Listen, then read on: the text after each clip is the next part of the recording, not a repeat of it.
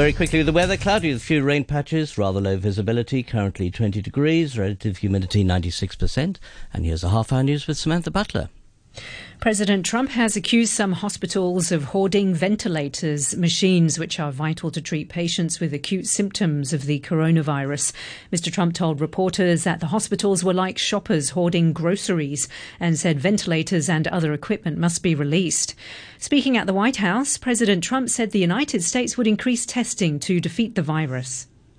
The deployment of rapid testing will vastly accelerate our ability to monitor, track, contain, and ultimately defeat the virus. We will defeat the virus. It will also allow us to test doctors, nurses, and other healthcare workers immediately and enable us to act quickly and aggressively to shut down the spread of the virus in critical facilities like hospitals and nursing homes. Mr. Trump said death rates would peak in 2 weeks' time and movement restrictions would be extended until the end of April. Officials in the two European countries hardest hit by the coronavirus pandemic, Italy and Spain, say they believe their countries are at or near the peak of the outbreak. Italy's Deputy Health Minister said he expected to see a significant drop in cases within 10 days. There have been more than 10,000 virus-related deaths in Italy. A member of parliament from Milan, Lia Cottapelli, said it was vital not to lift restrictions on movement too quickly. If we don't fight the virus, we cannot restart normal economic activity. So we need to be really careful with reopening. I think it's right to start thinking about reopening, but after Easter. And then we will see how to reopen, whether to do selective reopening or regionally or economically. We start thinking about this. Spain has recorded its worst daily fatality figure, 838, but new infections are increasing at a slower rate. Tight new restrictions have been imposed on the movement of people in the Russian capital. The BBC's Steve Rosenberg reports from Moscow. Russian officials have made it clear this 9-day break is not a holiday. They're urging the public to stay at home, hoping that this will help slow the spread of the coronavirus. To discourage people from going out, shopping centres, cafes, restaurants and bars have been ordered to shut. Many parks and recreational areas too. Food shops, chemists, banks and post offices remain open. But the mayor of Moscow, Sergei Sobyanin, urged Muscovites not to go to the shops unless in dire need. You're listening to the news on RTHK.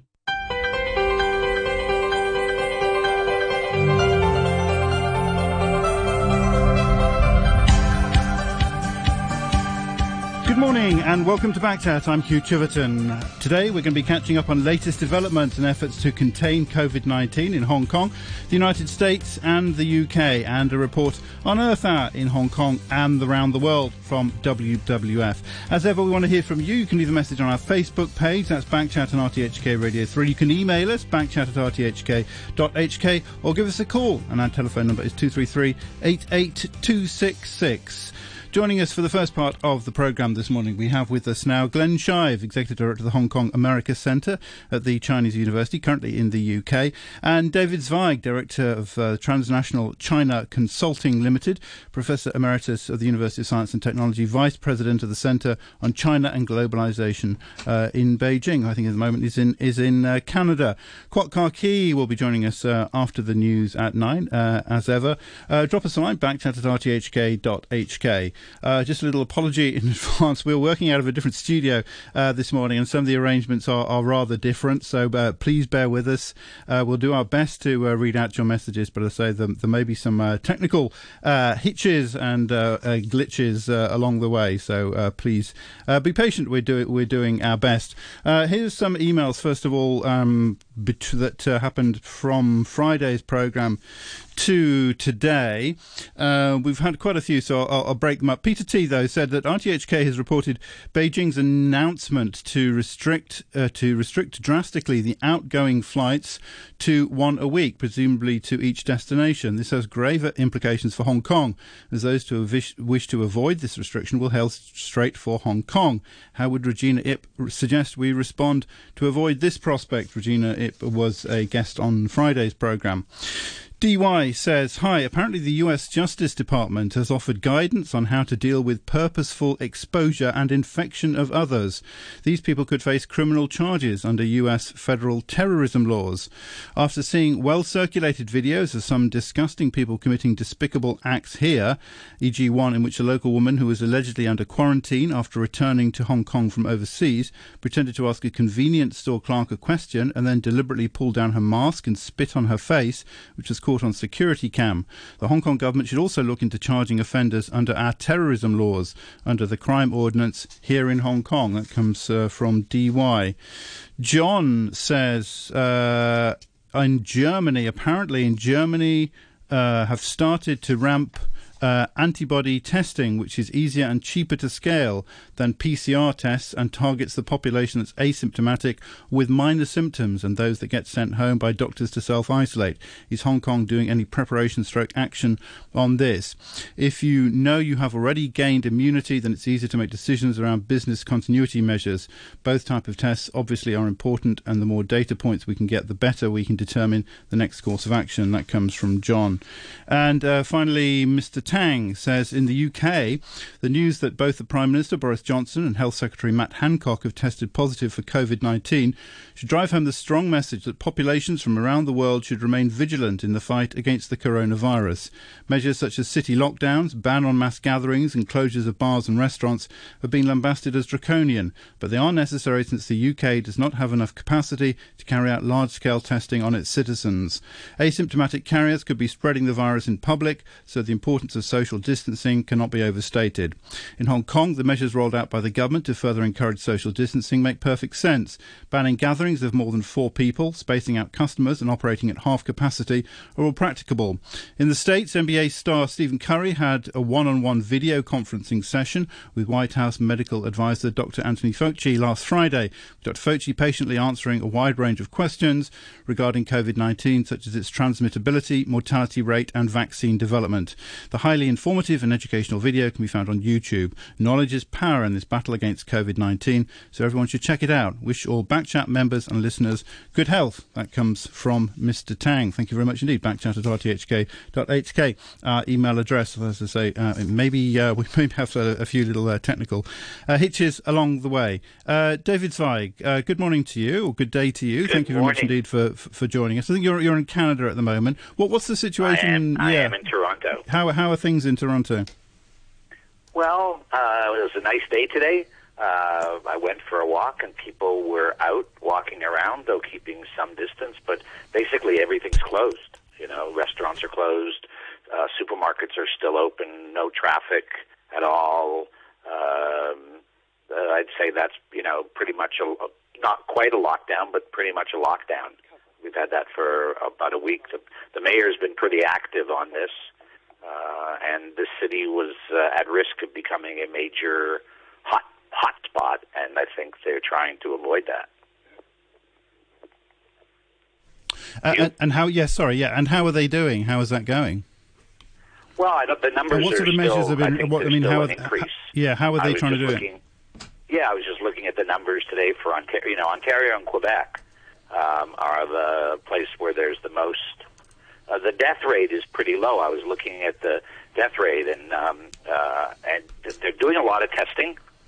So I think they're ahead of the U.S. on that curve, and the death rate is not too bad.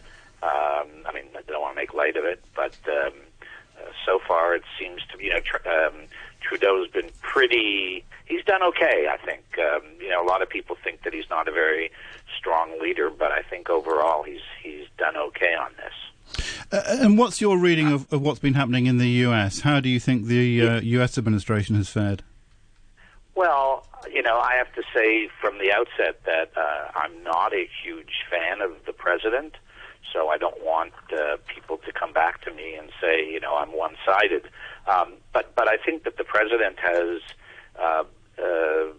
shown sort of sort of two sides. One is he is concerned about what's going on, but he sees this very much, I think, as an opportunity to enhance his public opinion polling before the presidential election, and keep himself. He's made himself the center of this. Today, he's when necessary. He's backed down on certain issues. He said at one point that he was hoping that America would be doing okay by Easter, and then immediately people thought he's agreed that it was aspirational, but Dr. Fauci has held him down. Let me just say, so why the president's doing pretty well on this? His public opinion polling, his position is the highest it's ever been, and I think it's because he seemed to be leading a team, and the team is doing pretty well, though they've been slow on lots of issues because he hasn't been as aggressive, perhaps, as he should have been, saying a couple weeks ago that he thought it was a hoax.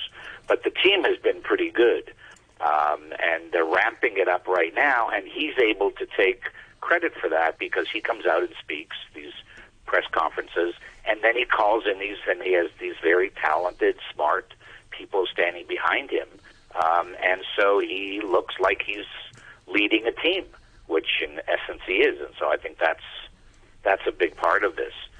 But America, my wife and kids are in New York. People are very scared in New York. The stress is huge.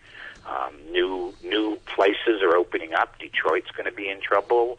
New Orleans is going to be in trouble again.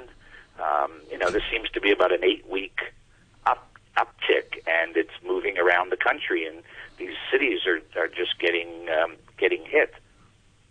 Of course, there's a lot of speculation on Sino-US relations and how that's being impacted. Have you got any idea of how this will shake down, or how this will come out in the end? Will the relations be improved or worsened, or what? Well, I don't think that they're definitely not going to get improved.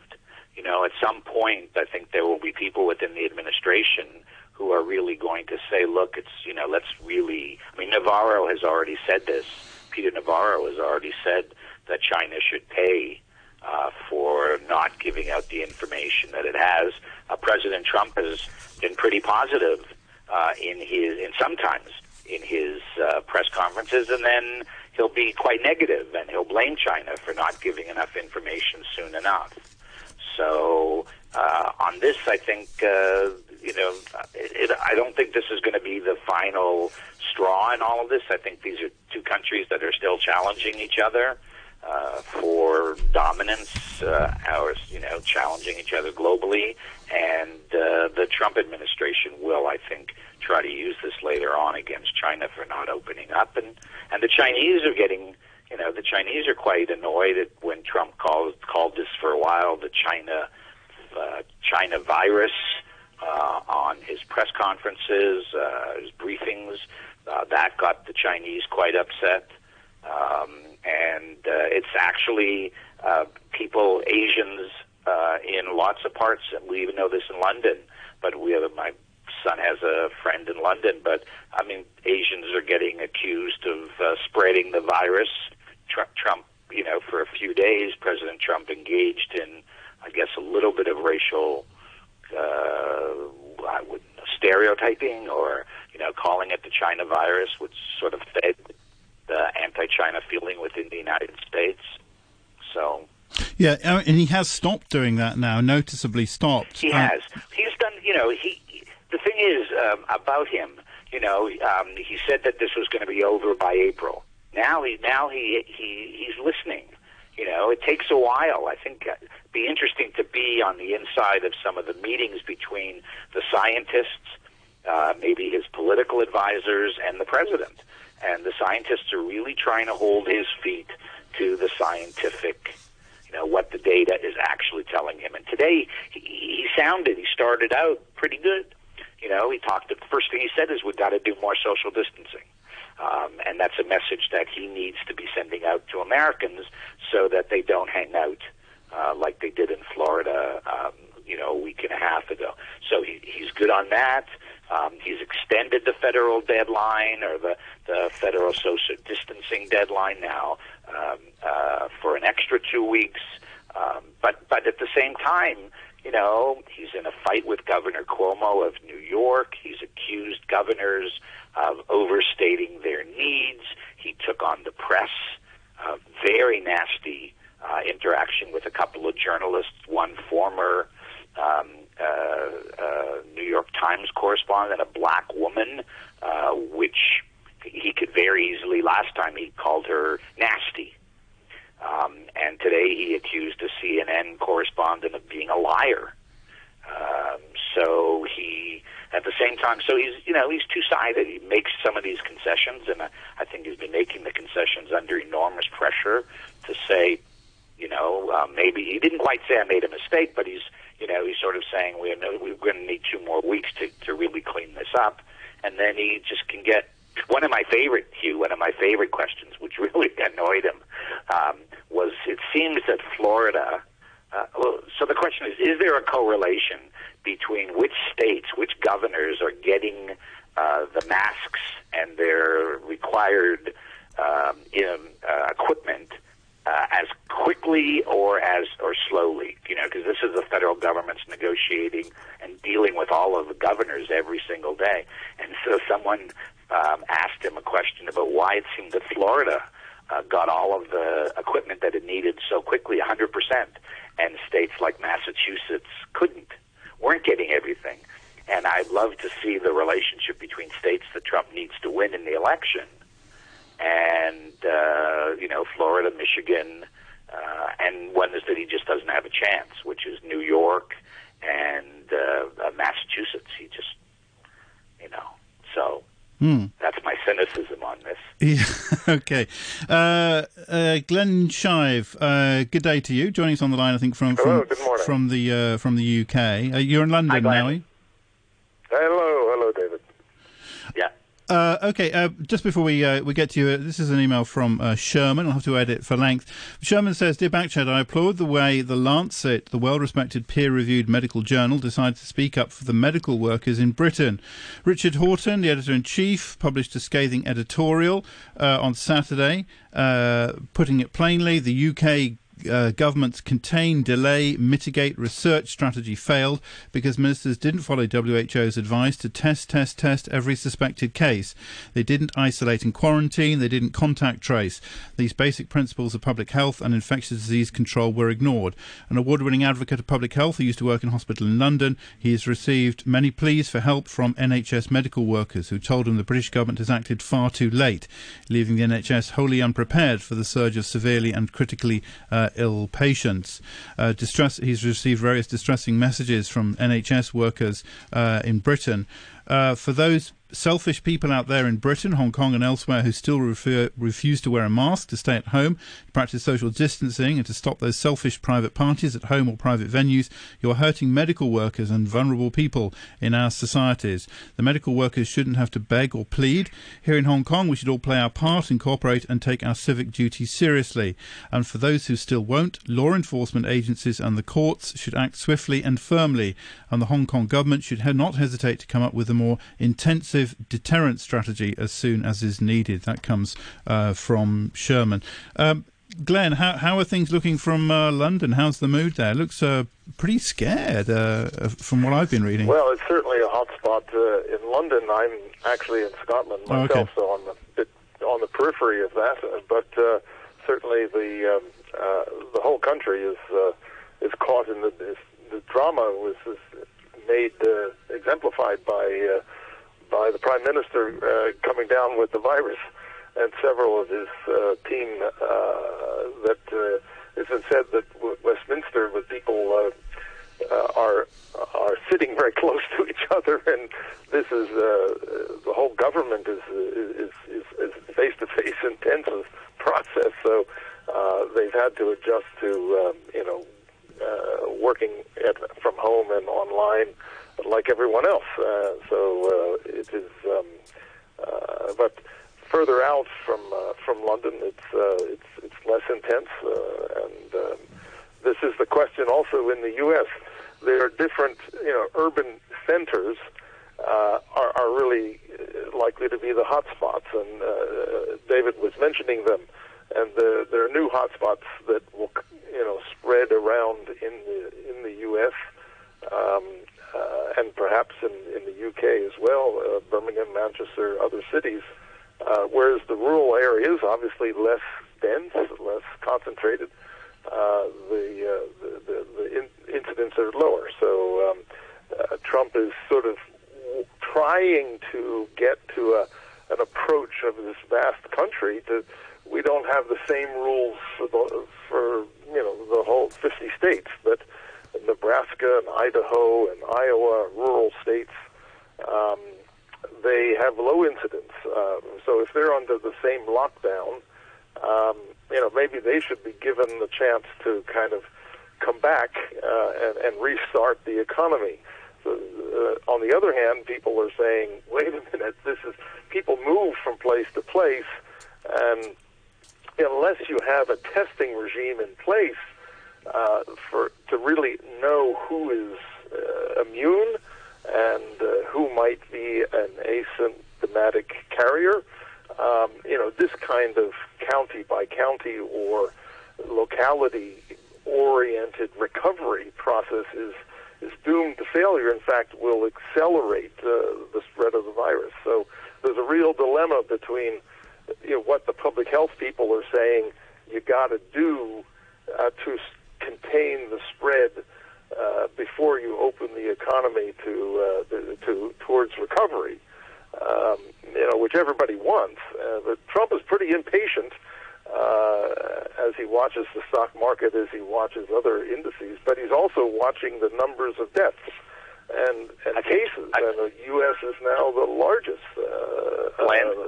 outstripping China, Italy, with over 1,000 deaths and 44,000 cases in New York alone. I think that, Glenn, yes. I was just going to say that today, the number Tony Fauci has come out with using the numbers that were originally found in the study out of London, out of the King's College, where they were talking about potential of several 100,000 dead in the U.S. And I think those are the numbers that have started to affect. It seems it's taken a while. A lot of us who've been monitoring this, about a week ago, that report was passing around. About 200,000 made its way into the White House. That's right. And as you were saying, David, that it's the health professionals getting their science-based approach to this into Trump's head, countering his own inclination to try politically to try to sort of get people back to work and to be impatient with the lockdown, because he thinks that in that sense he's saying the cure might be more difficult than the problem originally. But this is, with this dilemma, he tends to send mixed messages out to the country. Are we, seeing the light at the end of the tunnel? He wants to sort of spread some hope, and we see this in kind of Boris Johnson's rhetoric as well. Although he's more restrained, he's not giving false hope. But one fears that in the U.S. case, that Trump is too eager to look towards lifting these very draconian provisions. That we're all living under this kind of lockdown lifestyle. How long can we sustain it? And he just believes that getting the economy going will get people spirits going. It'll get the productivity. It'll get him reelected. Get him reelected if he can declare victory. And he's got $2.2 trillion that have been passed, bipartisan by the Congress to infuse a huge amount of new money. He wants to put his name on every check. From. Every check that goes out. He will certainly take credit to the people for that. Although I would say, David, that it is. It's actually his approval ratings are in the high 40s. He's best that he's ever had. But when you think about this instinct that people generally have to rally around the flag, we saw that with George W. Bush after 9/11. His approval ratings shot up to 80% approval. He's not doing that well. But so he is not doing nearly that well. And over time, if people tire of this, I mean, he's on the television every day, and he's upstaging, of course, as he always does, his own staff. This is so.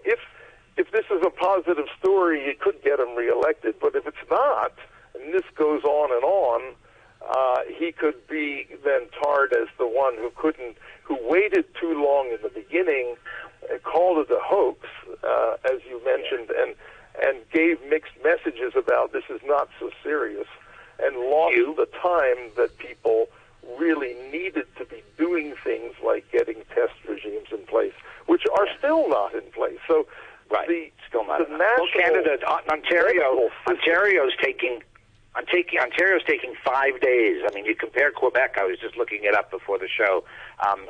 In Quebec, where they've had the most cases, there are 10 places around the province where you can get your results pretty quickly. And in Ontario, it's taking 5 days to get your results. So in that sense, but Hugh, I had a question for you, and maybe for the audience, which is, what country's done well? What place has done well? Hong Kong did okay, and then it sort of screwed up.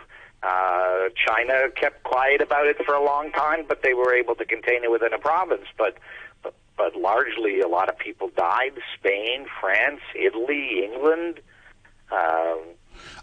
Singapore's done okay, but it's easy to close off a tiny island city. Okay, I think. Well, one answer to your question would be, we approached it here. You had a long warning in the US and Europe. Yep. You had 6 weeks headway or something, and you didn't take it seriously. That's what a lot of people are saying here. Is you could have done better than us. We've done fair. If you look at the per capita deaths, then that's what China's saying. Then actually we've done well. China's saying that we gave you time by being so draconian in our own way.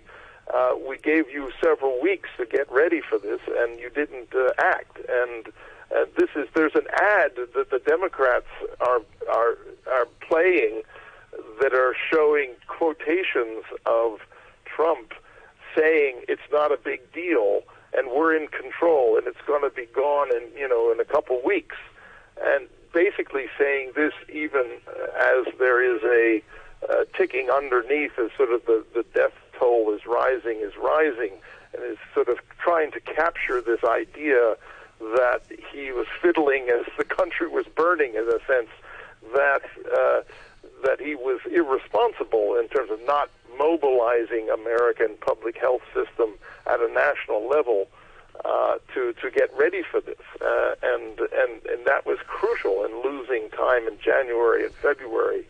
It's only now that they're really moving on that and say you didn't use the time that we gave you. Yeah, David Zweig, finally, just briefly. Well, I was going to say that the mass manufacturing of masks, it's really only coming out now. It's only in the last day or two that you really hear that there is this business mobilization, and they're talking about all these numbers of masks that are coming out.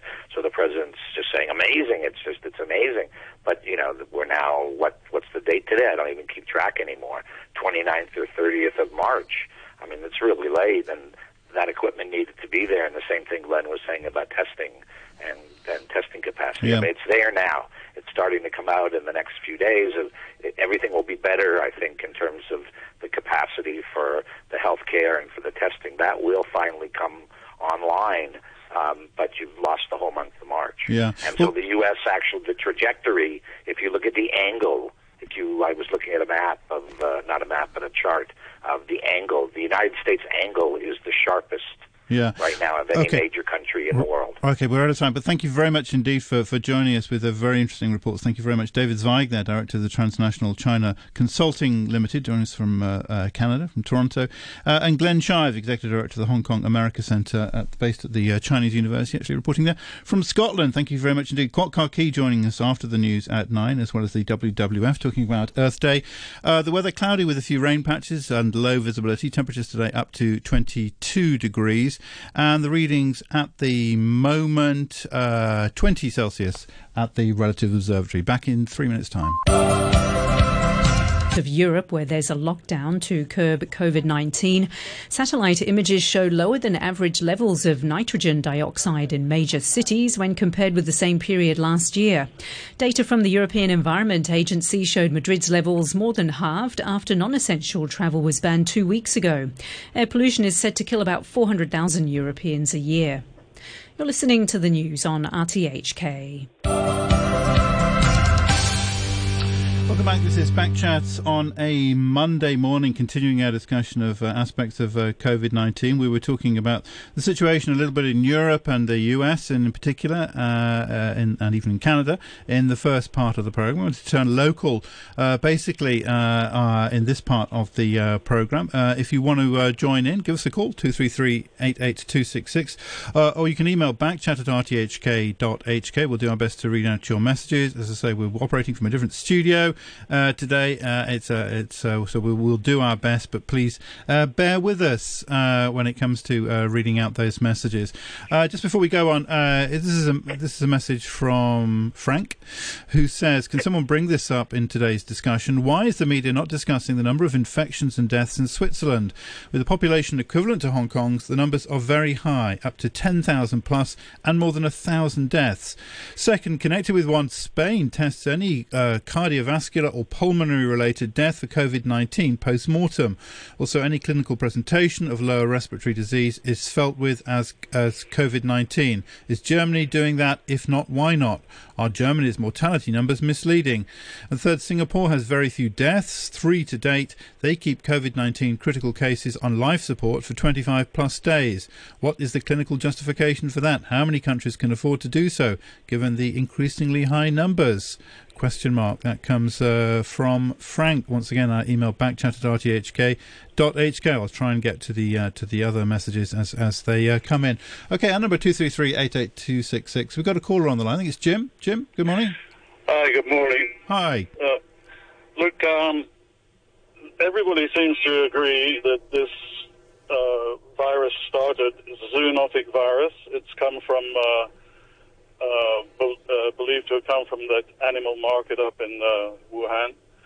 I was astounded to read the Mail on Sunday. There was a story, and the information's been provided by a Hong Kong news agency, Red Door News. And basically, they went to an animal market in Guilin, and it's all up and running again. They have dogs and cats in cages are ready for slaughter. Exactly the same thing that happened in Wuhan, and it's starting again in China, and they're supposed to have banned all this shit, which is ridiculous. So people can go, just do a search, Mail on Sunday, and type in Guilin, and you'll get the story. Secondly, somebody just mentioned on air about why so many people are not dying in Germany and Switzerland. And searching through the German press, as I speak German, the story came up about the number of nurses. The number of nurses in Germany and Switzerland is very high. And actually, Germany, since 2015, has been recruiting nurses. They're bringing them in from Philippines, Nepal, wherever. They're training them up and putting them into the system. Okay, because the email specifically said that they're keeping people on respirators for a long time, 25 plus days or whatever, keeping them basically on life support. Has that been raised, in the German press? I haven't seen anything. There's one good story which was in Stern magazine, and basically they found that if you don't have enough staff, it doesn't matter if you got too many beds. If you don't have enough staff, then you can't do much with it. So that's actually, being a nurse is not a popular job in Germany, but it's well paid. That's why they're getting all these people who are already trained overseas. They're bringing them in. They're putting through their German training. And another interesting point is that the countries with the predominance of type A blood seem to be more susceptible to catching the virus. Which are those? Look, I'm outside at the moment on mobile. Right. But I have a list which I can send to you. You can read it out tomorrow. But Okay. it basically, if you go to Wikipedia and type in blood types, and you'll see which have the most type A blood. Okay. Jim, just stay on the line, because I heard an email from Judith Mackay, which is interesting, and you might want to talk about this as well. Judith Mackay says, on the 29th of January, I alerted the WHO, quote, given the male-to-female death rate from COVID is then about 3-1 in China, could it be the high male smoking rates that account for this? Since then, a huge amount of data confirms my view, and bodies like the World Health Organization, the World Bank, health organizations, and national ministers of health are unanimous in recognising the link and the risk. This week, WHO came out with a definitive statement on this. Current statistics show that smokers are more likely to get COVID-19 and, in particular, more likely to die from it. There are several reasons why COVID is particularly harmful to smokers. First, smokers may already have chronic lung disease, placing them in the vulnerable group. Many smokers already have damaged lungs, which reduces the ability to fight off the virus. Smoking also affects the immune response. The act of smoking means that fingers and possibly contaminated cigarettes or delivery systems for new tobacco products are in contact with lips, which increases the possibility of transmission of the virus from hand to mouth. 5 smokers usually take off or adjust their masks to smoke, another opportunity for transfer. Smoking products such as water pipes often involve the sharing of mouthpieces and hoses, which could facilitate the transmission. The virus is breathed out, so it's possible that the clouds of smoke and vape emitted by the smoker would spread the virus. If there was ever a moment to quit smoking for the immediate and long-term future use, it is now. That comes from Judith Mackay. Jim, do you want to comment? Well, she hit the nail right on the head.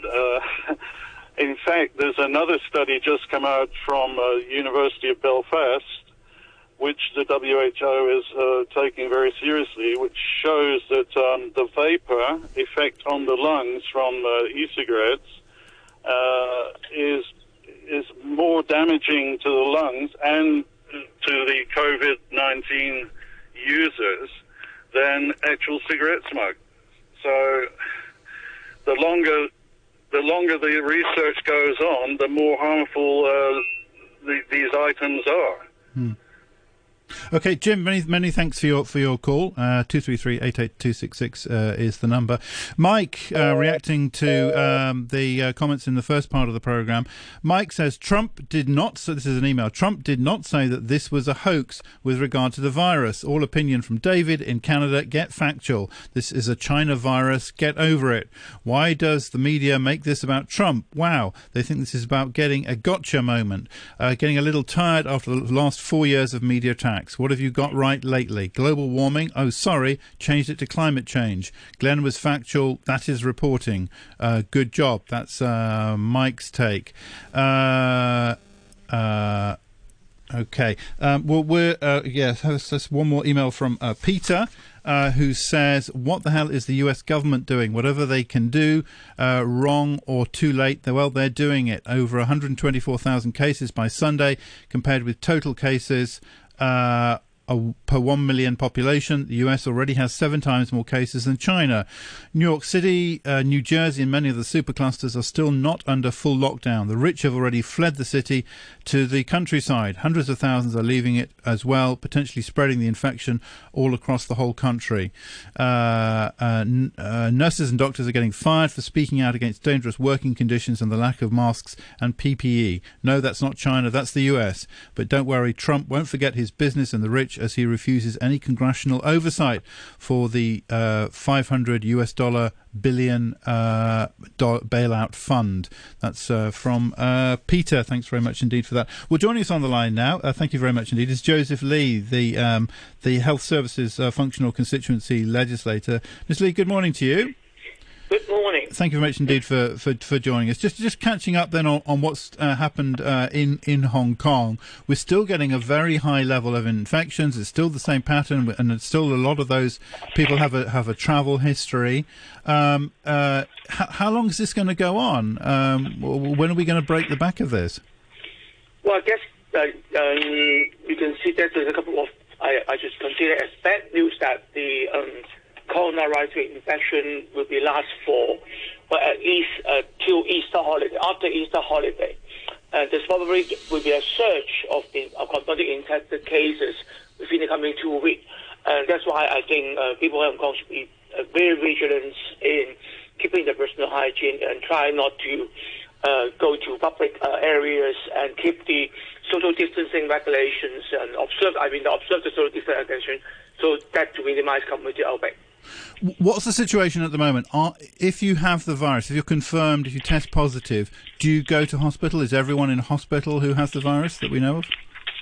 Well, I guess currently what the hospital authority and the Department of Health doing is once you are, have to be home quarantine, whatever, and testing for this coronavirus will be provided.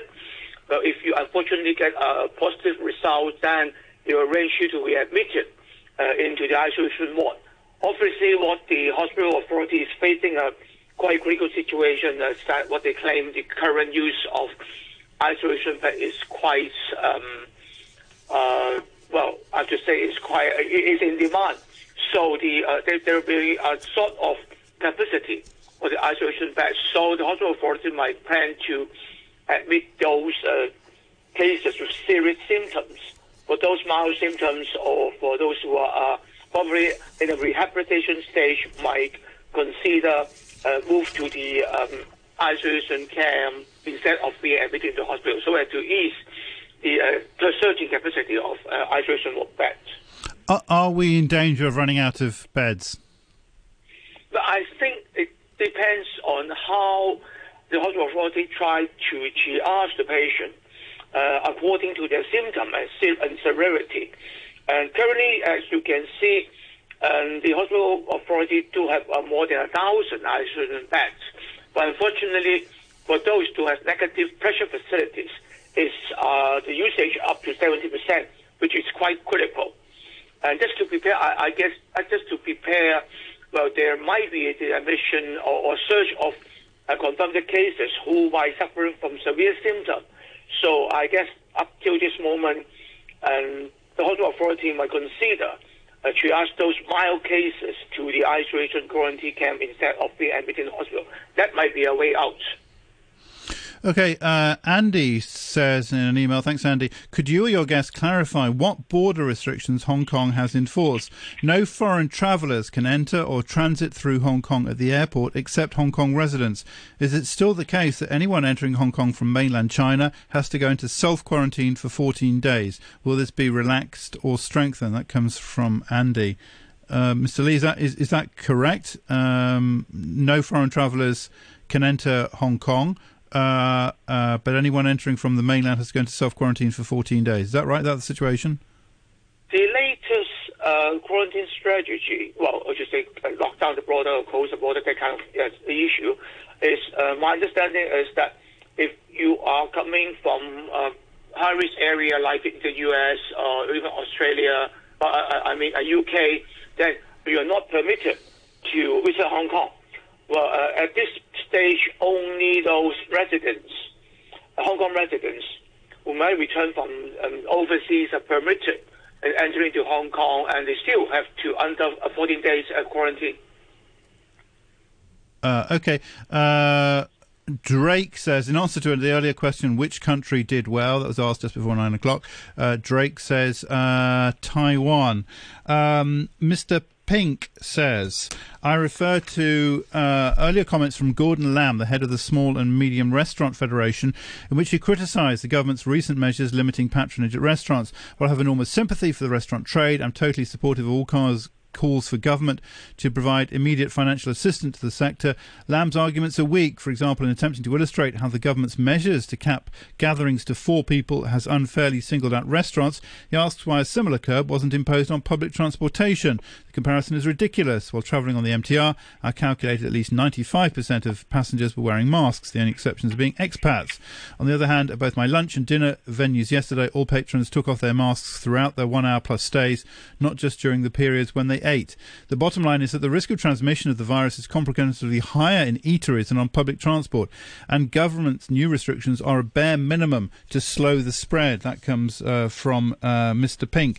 And also on that social distancing, John says, can someone please explain how 4 people at a table and a distance of 1.5 metres between tables fits with the health experts' recommendation of at least 2 metres for social distancing? Doesn't make sense to me. Helpers should understand the seriousness of this situation and stay home, the same as everyone else should be doing. It's there for protection as well as the families they live with. No one is comfortable being restricted, but it's our responsibility to help contain the virus as soon as possible. That comes from John. What about those measures introduced for restaurants, Joseph Lee? Do you think? Well, what do you make of them? Do you think they're good? Do you think they're adequate? Well, I guess that would obviously become a kind of bad news to those restaurants because in a limited number of visitors or people go to dining, that will cause a sort of very detrimental effect to the business of the restaurant.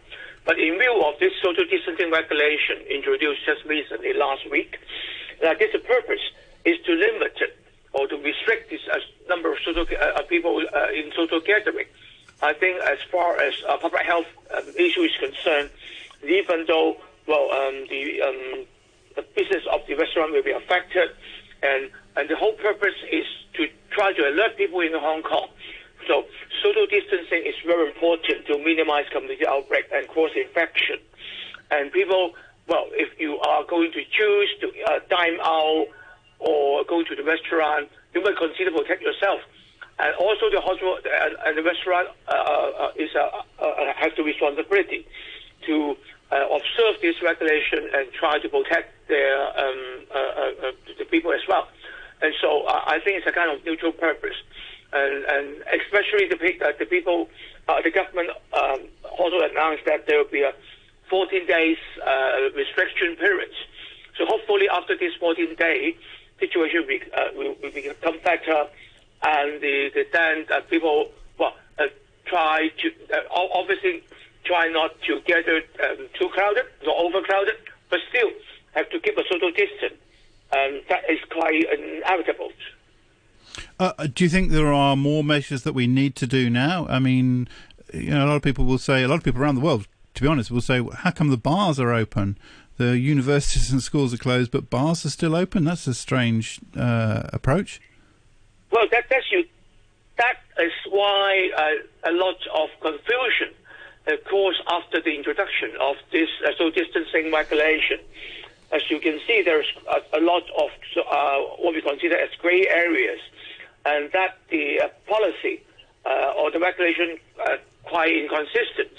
Like those places playing mahjong or in karaoke, because they are having a kind of restaurant license, they are getting exempted.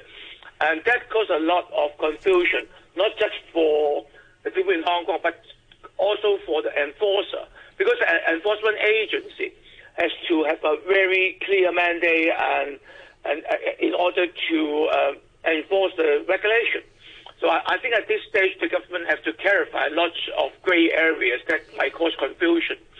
And the whole purpose, I think, for public health concern, this new social distancing regulation is trying to limit the number of social gathering. I mean, people in attending the social gathering, so to minimize community outbreak. And how to enforce this, I thought was up to the government try to clarify this. Otherwise, I think that might be a kind of waste if people are not really observing this observation, and also the enforcement agency really can't do their duty according to the new regulation. Okay, well, Joseph Lee, the Health Services Sector Functional Constituency Legislator, thank you very much indeed for joining us this morning. Much obliged to you. Thank you very much indeed. A couple more emails. Dan says, hi guys and girls, great job handling all the craziness in Hong Kong over the past year. This video by a doctor in New York is in the thick of things, is very, very helpful for regular people and healthcare professionals. And there's an attachment to Dr. I think it's David Price, as on Vimeo and also on YouTube. And he says there's also the Q&A towards the end. And an email from James who says the Hong Kong government has piles squirreled away cash that it could easily spend to mitigate wage and livelihood burdens as more and more businesses go to the wall. It doesn't need to print money at all. Most countries are having to increase their debt to support its people throughout this period. Hong Kong wouldn't have to borrow anything. That take from James. Once again, our email backchat@rthk.hk. And just a comment from Mike again, who says, on the hoax, Trump did not call the virus a hoax. Look it up on Snopes.com, not a conservative website. Thank you very much indeed for that. Finally today, as mentioned, we wanted to turn to Earth Hour, the regular event in which premises around the world are encouraged to switch off for an hour by the WWF Hong Kong to draw attention to environmental causes. It's organised by and coordinated by the WWF, and David Olson, who's Director of Conservation at WWF Hong Kong, joins us on the line now. Mr. Olson, good morning to you. Good morning. How are you? Hi, thank you much indeed for joining us. Good, thank you. So how did things go on Saturday? I think was the switch-off day. How was it in Hong Kong? Well, it's a symbolic event where you turn off the non-essential lights to remind ourselves and society as a whole that we are facing a climate crisis. We need to aim towards a more sustainable lifestyle. And it went well. We had over 4,500 companies involved and many individuals of the public. And around the world, we had 190 countries who were involved in Earth Hour. And it serves as a reminder to us that we can work together as humanity, especially in these days with the pandemic, to solve very critical problems. Did you, were the people who said, oh no, or we've got other things on our mind, we've got bigger things to think about at the moment? Or did it still strike a chord, do you think? Well, I think there was still a lot of motivation and interest in this long-standing challenge that we have, which is climate crisis and the loss and change of the natural world around us. The pandemic is a real tragic event. It is a short, sharp shock to humanity, both to society and to people's lives. But it comes in the face of this sort of slower, progressing, and equally serious problem of our changing environment. Do you think people's attitudes towards climate change might be different? We talked about this a little last week, and I wondered if people would kind of acknowledge this would bring to people's attention the fact that global problems can exist, that scientists can be right, and so on, and we should be a little bit more careful about these. We shouldn't be so blasé about the kind of threats that are threats to the world population, which have been issued. I think that's absolutely right. There's a possibility that you can have a change in attitude that these global problems exist, that we need to accept the challenge of finding solutions collectively as humanity. And the fact that governments can spend a lot of money to address some of these problems may also make a lot of sense for the climate change crisis, as well as the loss of biodiversity around the world. So we may see a sea change in attitudes about the government's involvement and collective actions to address global problems, which hasn't really been upfront to date. Okay, another issue that was raised by an earlier caller, Jim, was about the restoration, basically, of wildlife markets in China. We had an email from that topic from Bowen, who says, Dear Backchat, the information provided in the article in Mail Online that Jim, the caller, referred to is appalling, and I encourage everyone to read it. It proves beyond any doubt that Professor Yun Kwok Yung was absolutely right in calling attention in his Ming Pao column to the wild animal trade in China and the need to clamp down on it completely, or else we will have another new strain of infectious disease a bit down the road. Ironically, some people on both sides of the border have not heeded the lesson of Dr. Li Wenliang, but what they have done to attack Professor Yun is exactly the same as what mainland authorities did to Dr. Li and his associates, and which caused the the outbreak to be exposed weeks later than it should have been. Some people just never learn from the past. That comes from Bowen. Thank you very much indeed for that. Backchat at rthk.hk. Once again, our email address if you want to comment. What about those wildlife markets in China? What's the situation there? My understanding is that they were basically illegal, but they were very hard to clamp down on. What is the situation, Dr. David? Well, yeah, there's wildlife markets throughout China and Southeast Asia and other parts of the world as well.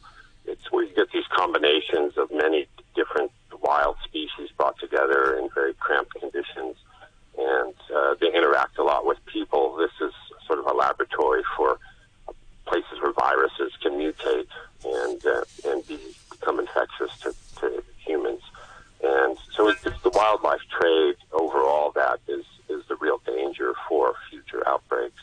And as we've seen, China has really stepped up to try to ban the trade and to take steps to try to prevent future outbreaks. And there's efforts in other countries in Southeast Asia as well to try to shut down some of these markets and reduce the trade as a whole. It's not just the markets. The wildlife is transported and moved around all over the region now. It's a very active trade, but it is the reason we're seeing these outbreaks, most likely. And there's good scientific evidence to show that the current COVID-19 disease originally came from the wildlife. It jumped somewhere along the way. The markets are a place where you can have outbreaks occurring more frequently because of the conditions there. So it's a very good precautionary approach as a society to shut down the wildlife trade as best we can. Okay, well, David Olson, many thanks for joining us on the line there, Director of Conservation at WWF Hong Kong. Many thanks to you. That's it for the programme for today. Back at 8:30